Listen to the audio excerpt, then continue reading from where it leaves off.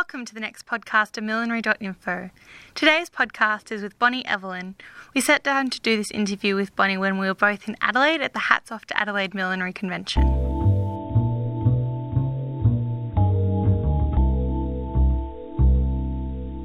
How did you first become interested in millinery? I was working as the senior tailor at the Melbourne Defence Army Barracks on St Kilda Road, and a colleague of mine was going to the Melbourne Cup and figured that since I could sew, could I make her a hat?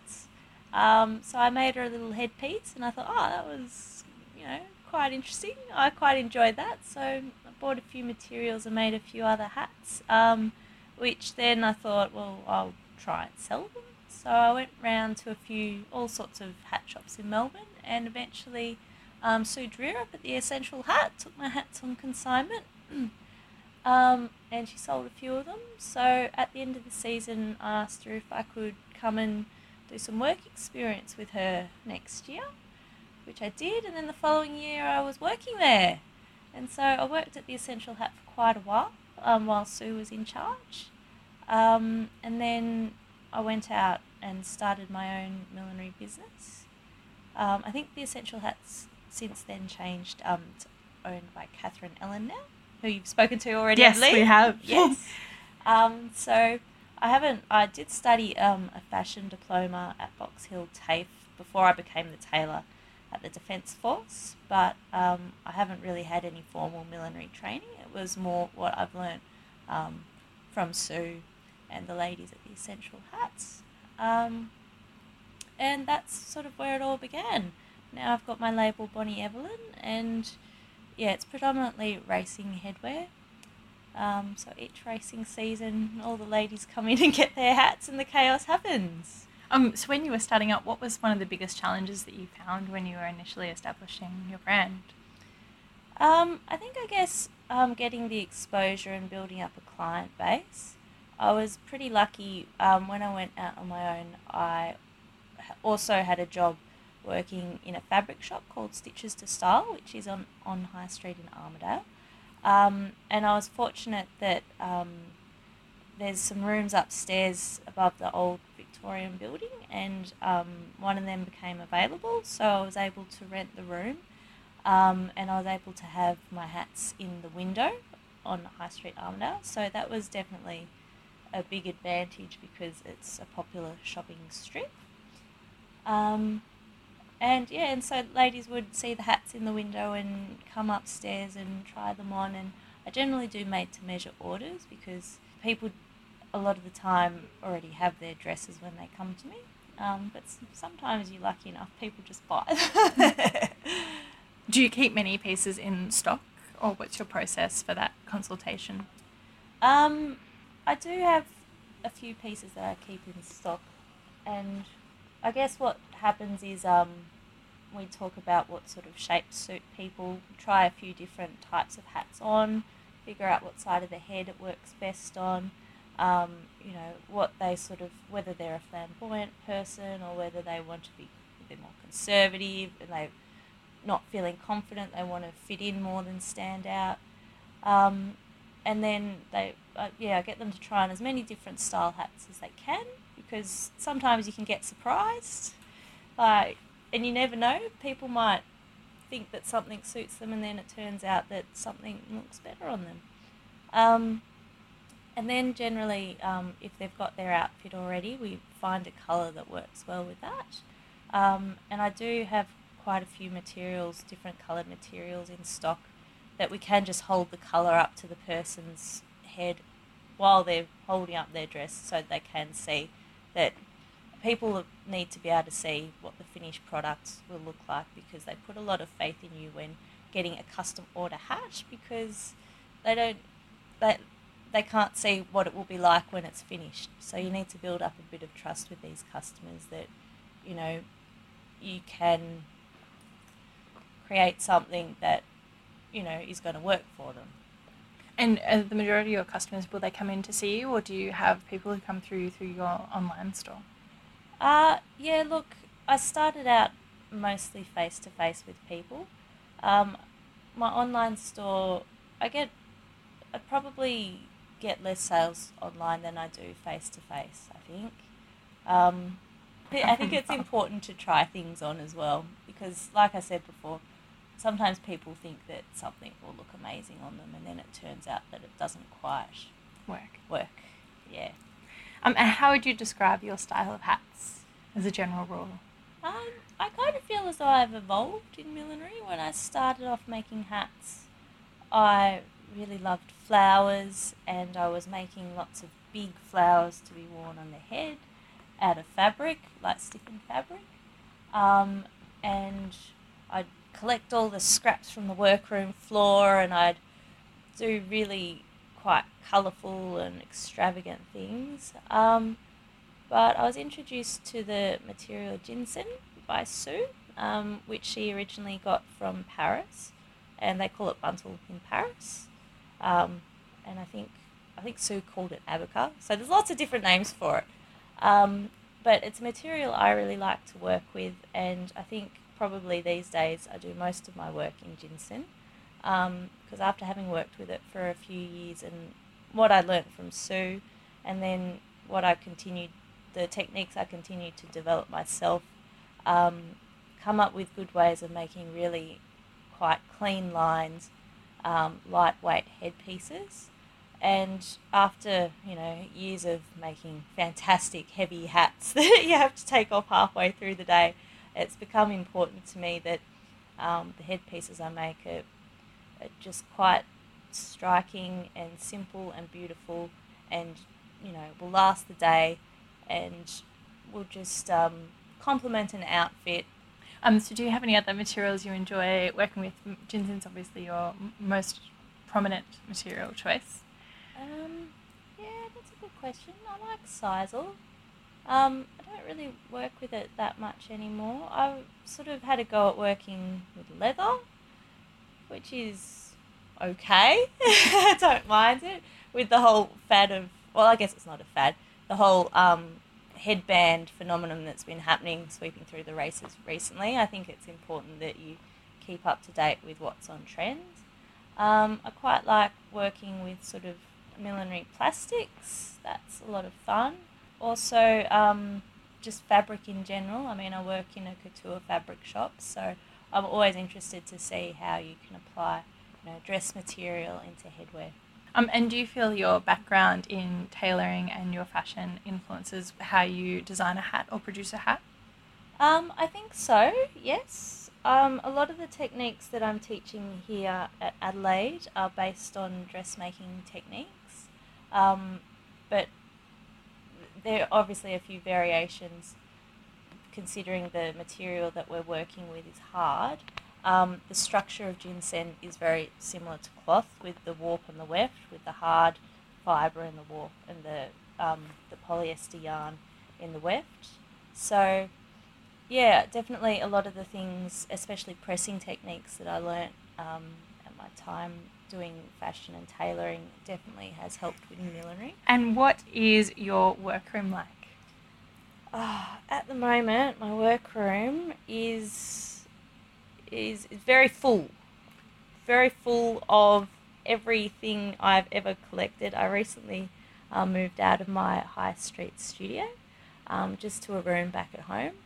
I'm actually pregnant at the moment and trying to cut back a little bit on the intensity of the millinery business and just keep it a bit more manageable, even though the room I've taken for the studio is going to eventually be the baby's room.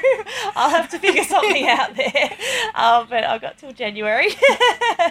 But yeah, it's quite chockers at the moment, but I'm very particular about setting up my workstation. I like to have my sewing machine next to a set of drawers that's full of all my bobbins. I collect lots of bobbins because I hate changing the thread on the sewing machine. And so I've got all my bobbins, all my sewing machine needles, all my different thread colours are all next to me when I'm sewing. And my ironing board is very close by as well, so that I don't have to, and all my tools are in the middle, so that it's easy enough just to go from one sort of aspect of hat making to another, because the techniques that I've been using do involve a lot of stitching and trimming and pressing and through each stage of the process. So it's just important that you can minimise the time. So it's important to be set up and organised, but having said that, I always end up working on the ironing board and I always end up covering it in stuff and then not having enough space to iron anything. But I guess that's fine. Do you find it's a part of your maybe creative process to have that build up of mess around you? No, there's no excuse for it, Lauren. I use it as an excuse all the time. Come on, but if there's a spare surface anywhere, it just gets covered. Yeah. So, yeah, sometimes you just got to start the day by clearing up, I think. Yeah. And what is your favourite millinery tool within your studio? Ooh, favourite millinery tool. I have a couple. One of my favourite millinery tools, probably not it's more a traditional dressmaking tool, is a block of wood that I have, which I use for pressing. Another favourite tool would be, when I first started out studying animal science, which I gave up after 6 months, I was given a surgical kit which have the greatest scissors in the world inside it, and also a scalpel which I use for a lot of my ginseng techniques. And in relation to techniques, what's the best handy hint someone has shared with you?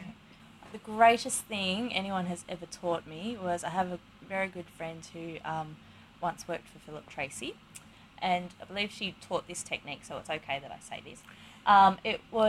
It's a way of stitching where you stitch through one way with the point of the needle and bring the needle back through with the head of the needle. And it means that you can stitch through a lot of tricky situations which otherwise you couldn't get the needle into. And it's particularly good for working with ginseng because it has gaps between the fibres. You can't actually see the indentation of the hole where you've shoved your needle back in through backwards. So that is the greatest thing I have ever learnt. Are you a thimble user? No, I am a long darner needle user. So I use a big, long, strong needle because I can never find a thimble that fits my finger. And I just find having a strong, long needle is especially good for when you're doing that backward stitch that I just told you about. So, yeah, I'm sure there's a lot of milliners out there say, oh, she's not a real milliner. But no, get onto the long darners. They're amazing. What's your main customer base? Where do they wear their hats to? Generally for the races. I do get a few people, I guess everyone gets a few people wanting to wear hats to weddings. Not that many. A few brides. But yeah, predominantly the races, I'd say, in Melbourne. And what's the lead up to your spring carnival like? It varies from year to year. Some years I've been very organised and others I haven't. I shouldn't say that, should I? But this year is one of the years where I'm not very organised. I've been quite unwell with morning sickness and I've moved studios. But I have lots of good ideas for new designs this year. Every year I like to come up with a few new designs, and each year they get better, which is, well, I think they get better, which is a good thing. But I mean, people always like the old ones, but you always need to have something new to keep people interested, I think. And how do you work through that development process? Do you like to draw, or is it a matter of playing with materials? A bit of both. Sometimes I just have a bit of an idea in my head and think, ooh, that would look really good. Then you quickly draw it down so you don't forget, and then you shove it in your handbag and then you lose it. But it's still in your head. But yeah, I do a bit of drawing, but I wouldn't necessarily say that I will say to myself, right, I must make a hat today, let's sit down and draw it. But to organise a collection, yeah, I will compile a whole lot of drawings. I do a collection of hats for Ascot each year, which gets sold in London.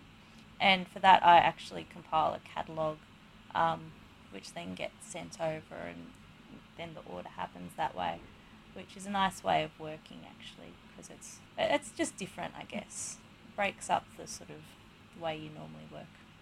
And what do you find the difference between the hats you make for Ascot versus locally for Melbourne?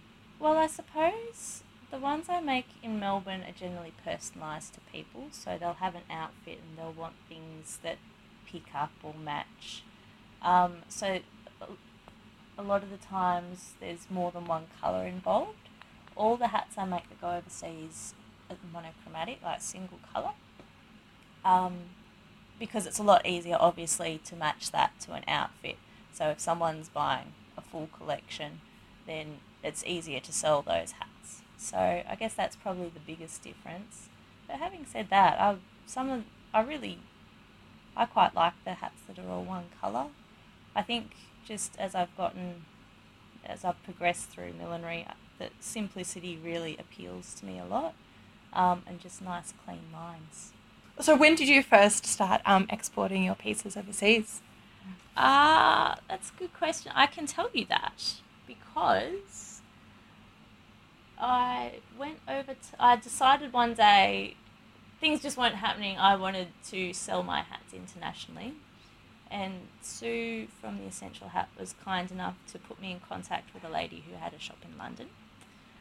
And so I decided to get on a plane, take my hats, go and show her, and catch up with some people in London, and then come home.